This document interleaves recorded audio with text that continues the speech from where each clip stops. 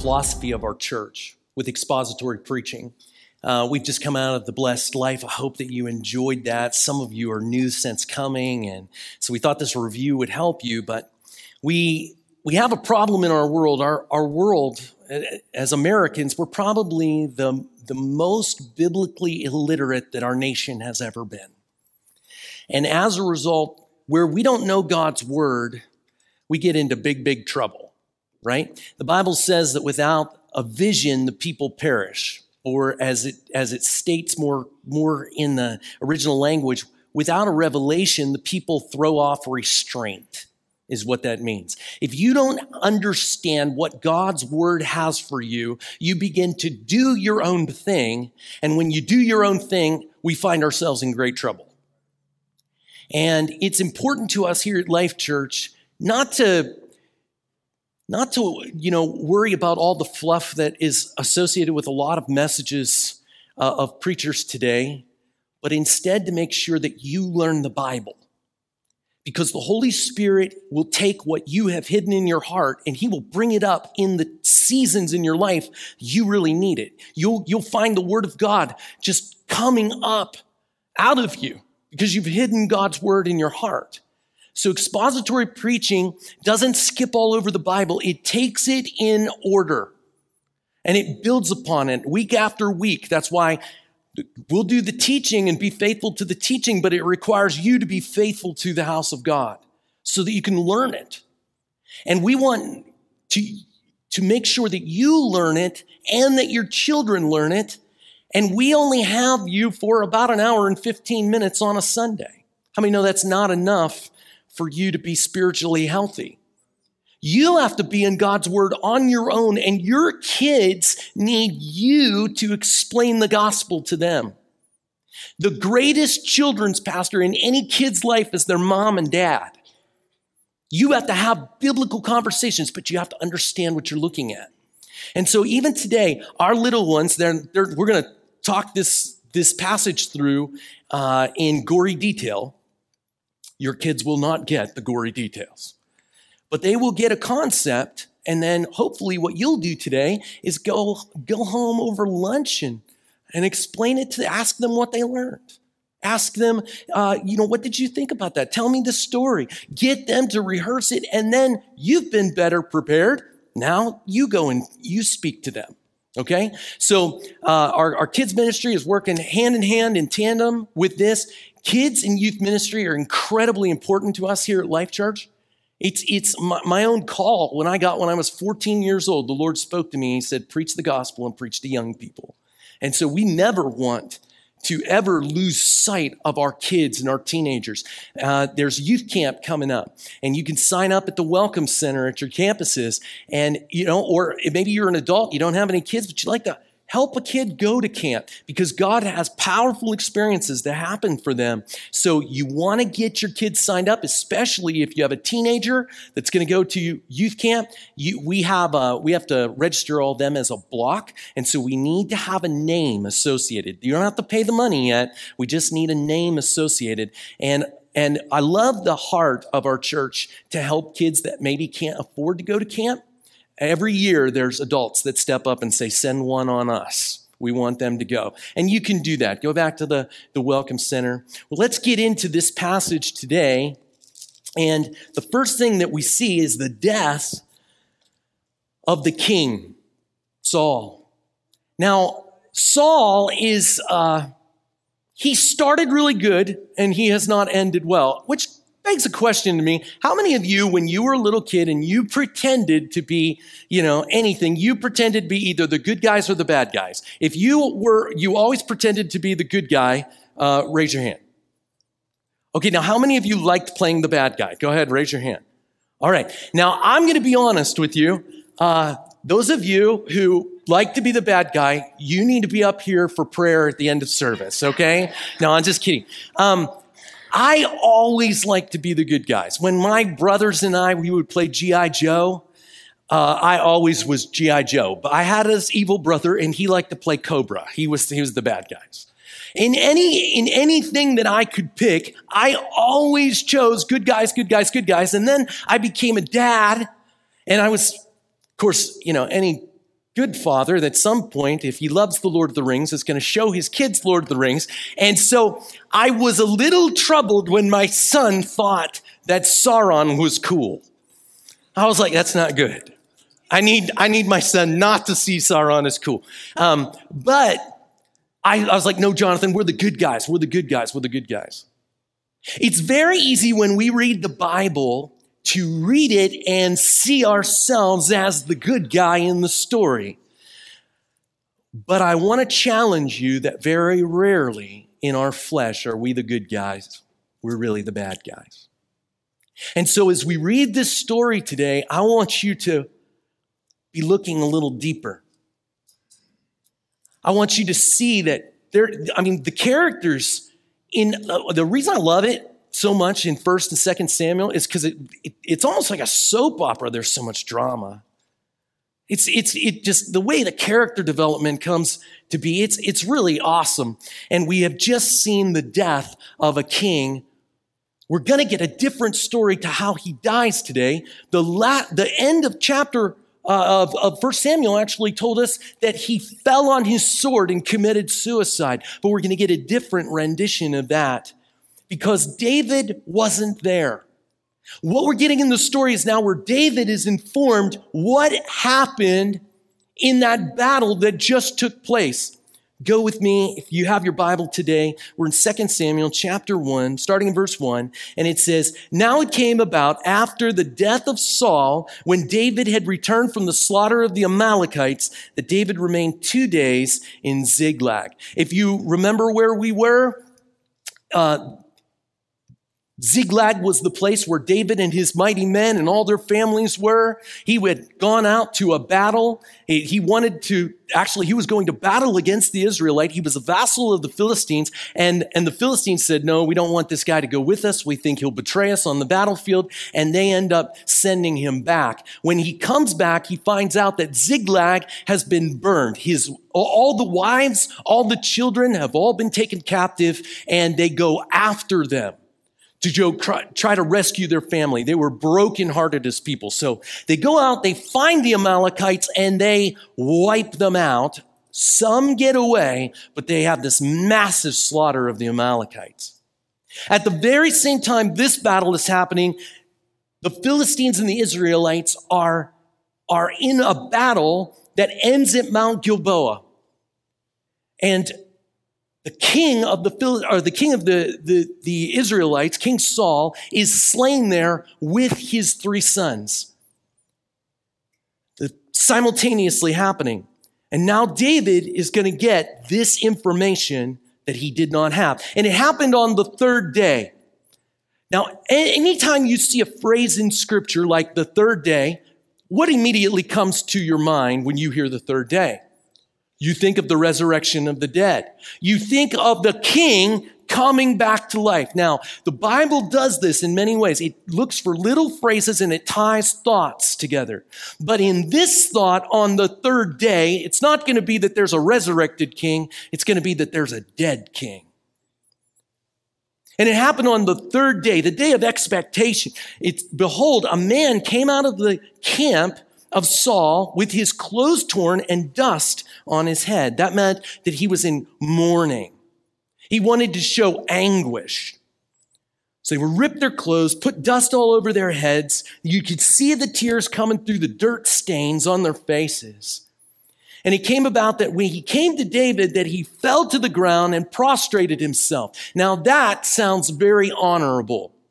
He comes to King David. He says, you're a great, well, he's not a king yet. He's just David, the warlord at this point. And he gets down and he says, look, I'm humble before you.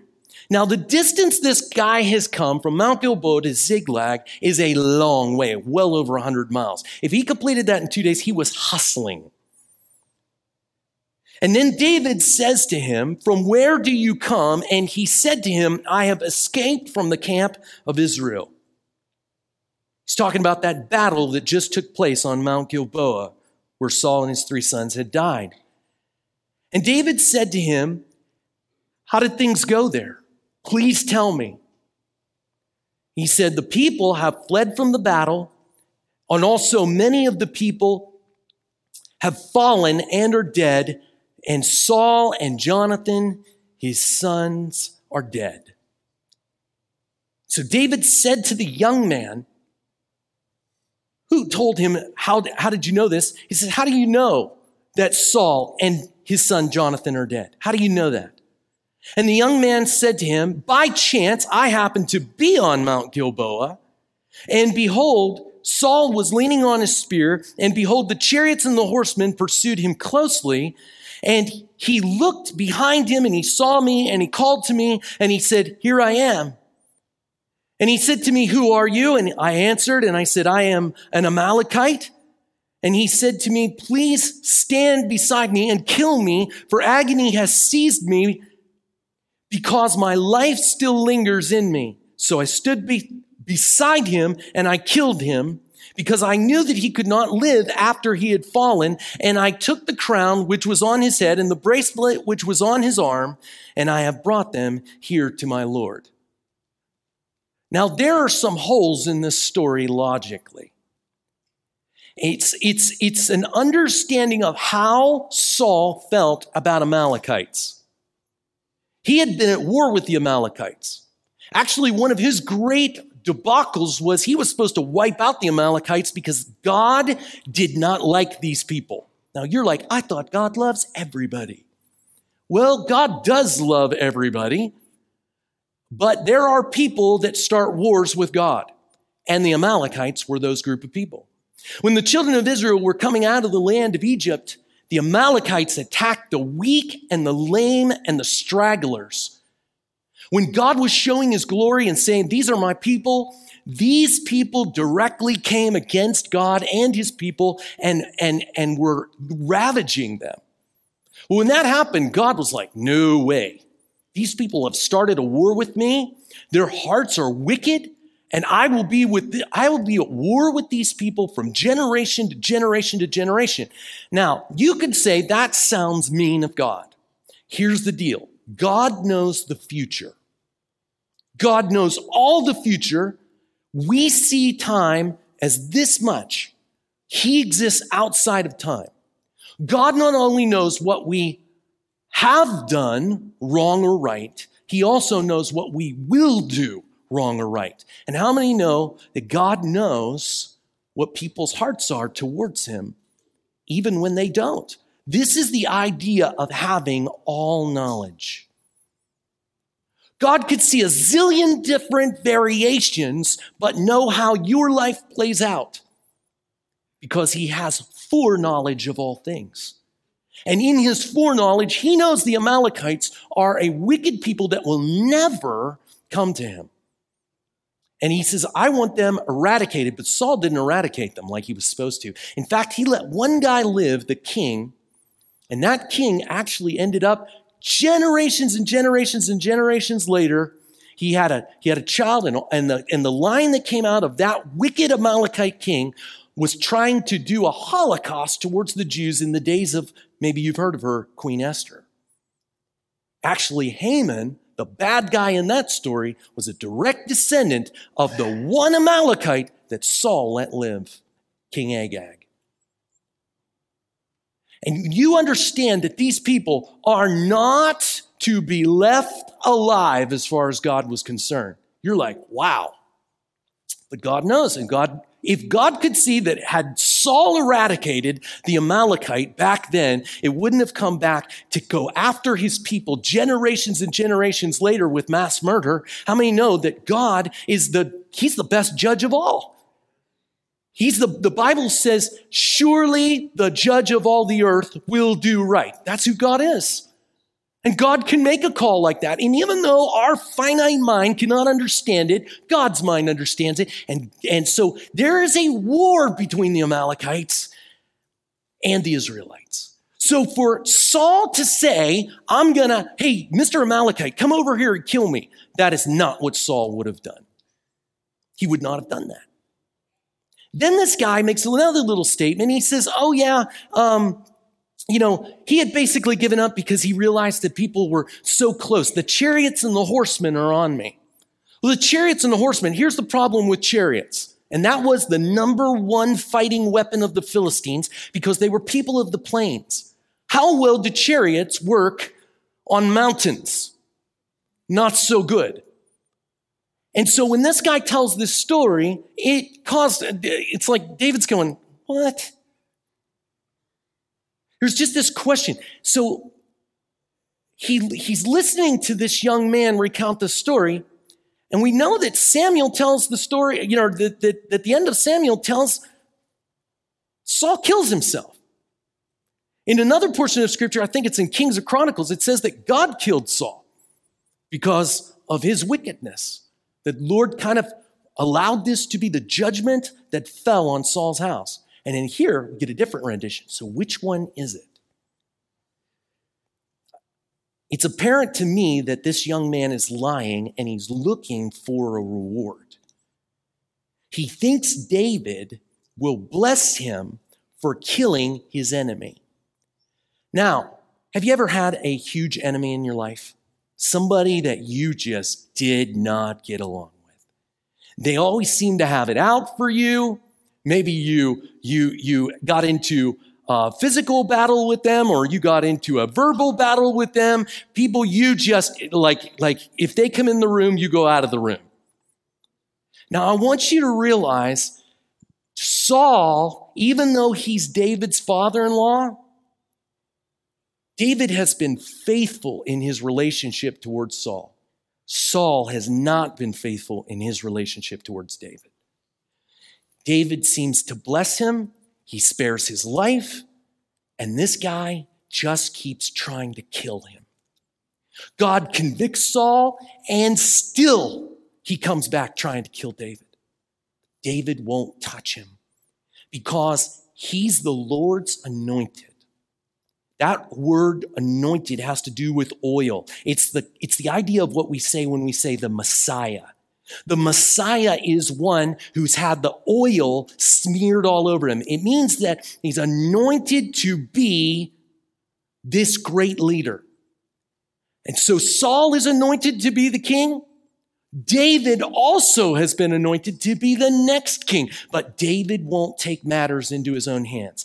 How many times do we want to deal with our enemies by taking vengeance into our own hands? And yet the Lord says, vengeance is mine, saith the Lord, I will repay. Even in our justice system, if people wound us and hurt us, we are supposed to, as citizens, turn that over to the officers and the judges so that we might get justice. We don't even kill them with our own bare hands. We give it over to others to exercise justice in way of capital punishment. And we trust that the lawyers in the justice system and the judges are to make sure that the law does not come across numb. They are supposed to do the right thing. We put it into their hands. David has put this whole thing into the hands of God, and he cannot imagine himself touching the Lord's anointed. But this young man seemed to have no problem killing the Lord's anointed. When David's listening to this story, he's not sure whether it's true or not. The idea that the Israelites were killed in battle, that is an terrible thing to him, because in his heart, he knows he's the next king of Israel. He loves his nation. He's had to run away from this mad king, but he desperately wants to come back. But how can he get back when he's being hunted? So he's listening, and you're saying that Saul and Jonathan are dead. By the way, who's Jonathan? Jonathan is David's best and most faithful friend. So while listening to Saul dying might be one thing in David's heart, hearing that his best friend, his most trusted advisor, is dead would have been like ripping out his heart. So is there any proof? How do you know he's dead? When this Amalekite pulls out the crown and the arm bracelet, David is hit with the reality that they are indeed dead. There's no way King Saul would have taken off this diadem, this crown, and this arm bracelet. And what was David before? He became this outlaw on the run, he was the armor bearer of the king. He had polished that armband. He had polished that crown. And he looks at it and he goes, that is exactly his. I know it is. And look at how David responds. Then David took hold of his own clothes and he tore them. So also did all the men who were with him. Why? Because they loved their nation. And that king, even though he was not a good king towards them, he had done a lot of good things. When you see your enemy, do you see just the bad they do, or do you have the honor to see the good things that they have done? You know, there's lots of people that we do funerals for. Not all the people go to heaven. You could get up and give a funeral and say, this person was a terrible person. But hopefully you don't have to go to a funeral and hear that. Because we can celebrate a life even of a bad person. We can find certain things that are good. Because we're people of honor. It's not just if that person was a person of honor. It's the question of, are we people of honor? We can find those things which are something that's redeemable about it. But when David and his guys hear this, they see national tragedy. Like when the Ark of the Covenant was taken. Like when the priests of Nob were slain. And they hear that the king of Israel is dead. That means that the tribes of Israel are broken up. That this has been a tragedy. And their friends are dead, and David's best friend is dead. Can you find the good in a life that has not been well lived? Can you not hate your haters? How do you love your haters?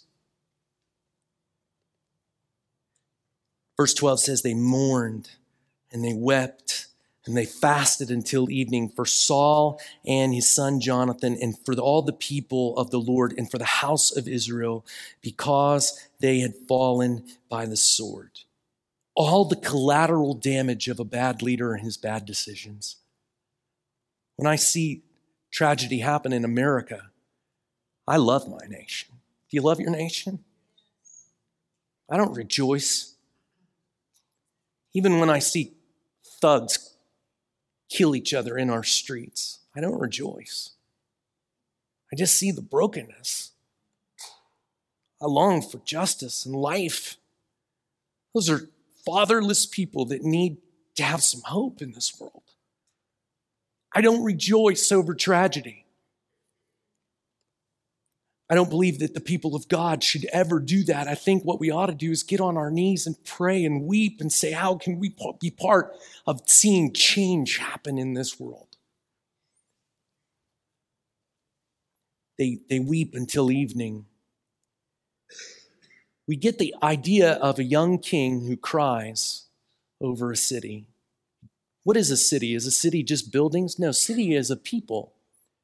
Do you remember a young rabbi who cried over a city? Jesus did this. He mourned and wept because he saw them. They were like sheep without a shepherd, scattered. We get a heart here that even though David lives, 1,000 years before Jesus, he is exhibiting the heart of Jesus towards the broken and the lost. David comes back to the conversation with the young Amalekite. He's put everything on hold while he and his guys mourn, and evening goes, and now they come back, and he says, and David said to the young man who told him, where are you from? And he answered, I am the son of an alien, an Amalekite. Now, whether you were a natural-born citizen, you were a citizen of the people of God in the land of Israel, or whether you were an alien, a sojourner, somebody passing through, the law applied to both. In our world today, we have massive death that's happening every day in our streets, and because we don't punish murder with capital punishment, we have a very low view of the value of life. Because when you kill babies in the womb, you're saying that the most protected and the best place that there should be, that has the most nurturing, and it's not the safest place in the world, but it ought to be the safest place in the world. And when that's going on, what you are saying is life is not valuable. If you want to change the heart of the people, you can't be throwing babies' lives away, and you have to punish those who do wickedness. Capital punishment has never been rescinded in the Bible. When Noah came out of the ark, what did God do during the flood? He killed everybody but 8 people. Why did he do that? Because violence and wickedness were on their mind continually, and God said, I've dealt with the wickedness that's happened. And then he says this statement. He says, he that sheds man's blood, by man shall his blood be shed. He instituted government, and he said, you make sure that when people don't value life and they kill life, you kill them. And it sends a message through society that says this should not be happening. And it makes people value life. But we've gone away from what God has said. We haven't practiced capital punishment in Indiana in over a decade because they make it too hard to do. And if we simply did that, I don't believe that we would have the things happening that we see happening today. David says, you're an Amalekite, you're a sojourner. That means the law applies to you. He says, you're not allowed to kill people. The book of Leviticus says that. It says anybody that would throw their child into the ovens of Molech, which is infanticide. If you committed infanticide, you die. And if you kill somebody like that, you die. So David is now, he's sitting in the seat of justice. And then David says to him, how is it that you were not afraid to stretch out your hand to destroy the Lord's anointed? What David is saying, I had a chance to kill that guy on multiple occasions, and I never did it. I had a chance to put my spear into him, but he was the Lord's anointed, and I wouldn't touch him.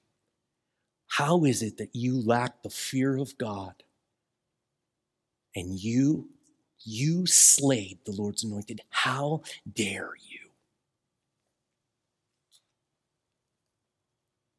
How is it that you were not afraid to stretch out your hand and destroy the Lord's anointed? Watch what David does to this young man. Remember, the young man has come thinking he's going to be rewarded for killing David's enemy. But David didn't count Saul as his enemy. He counted him as his neighbor. A flawed neighbor, yeah. A neighbor that needed the grace of God, yeah. But he was somebody God had to deal with. David calls over one of his young men and he says, go cut that man down. The young man gets up, cuts that young Amalekite down, struck him so that he died. David stands over that young dead Amalekite and he says these words. And David said to him, your blood is on your own head. For your mouth has testified against you, saying, I have killed the Lord's anointed. It was a death penalty case, and David was the instrument of God's justice. Now you can look at this story and go, I'm the good guy. Or is it that you're the bad guy? The Amalekite clearly is the bad guy. But I have a question. Who was the Lord's anointed that we are responsible for his death? Peter, in his first sermon in Acts chapter 2, is laying the weight of the cross and the slaying of Jesus. And he looks at the people and he said, you all killed him. The gospel message is that we slayed Jesus. Your sin my sin, we killed the Lord's anointed. Do you recognize that today? Do you recognize that it was your sin that required a death penalty on someone? It should have been you. It should have been me. And yet the Lord in his justice says, no, I'm going to take the penalty. Do you see how even the death penalty itself is a form of the gospel? Because the grace comes in. You and I deserve that. I'm looking at a room full of murderers. We murdered the Lord's anointed. Do you recognize that? Do you realize the weight and the penalty of your sin? That's just a little sin, Pastor Nathan. It's just a little sin. Nobody even sees it. I'm not sure it even affects anybody. Your sin and my sin, our private sin, put Jesus on the cross. We look at what's going on at Asbury and we think, man, that's awesome. Do you know what that revival is connected with? It's called repentance. Repentance looks at your heart and goes, I was a wicked sinner. I need grace. I need Jesus. And there is something that happens when we're truly sorry for our sins. You and I deserve death. We touched the Lord's anointed, the smeared one, the Messiah. You and I are the bad guy in the story. But he's the good guy. He's the one that looks over all the brokenness in this world and he weeps over it. He's the one who says, they need somebody to come and to change this situation. And he is our Savior and he is our King.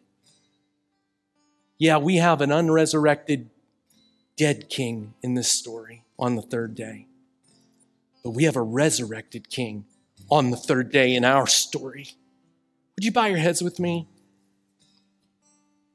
When our sin we don't see as very bad, we're becoming desensitized. Yes, when we hear about violence all the time, we're like, yeah, what's new? We see it on our TV all the time. We see sexual immorality all the time. We see all of the villainy all the time. But God hates that and he died for it and he loves sinful man. And he loves you and he loves me today. And he's coming to ask us, do you accept my sacrifice for your death penalty worthy sin? Do you see that? Will you receive from me today? Because it doesn't have to be you or me that dies on the cross. Jesus already did that if you'll simply believe. The Amalekite is a type of the flesh in the scriptures. And if we let the flesh remain and never be cut off, if we don't eradicate it in our life, that it always comes back to plague the people of God. And maybe you're sitting here today and you're going, my flesh has been at war with me. My flesh, it keeps coming after me. It keeps trying to destroy my life. And you've got to cut it off, whether it be, I don't know, whatever it may be. Any secret sin, anything that you're doing, it's out of step with the Jesus and the beauty and the holiness that was him. Are you okay with your sin today, or do you realize the gravity?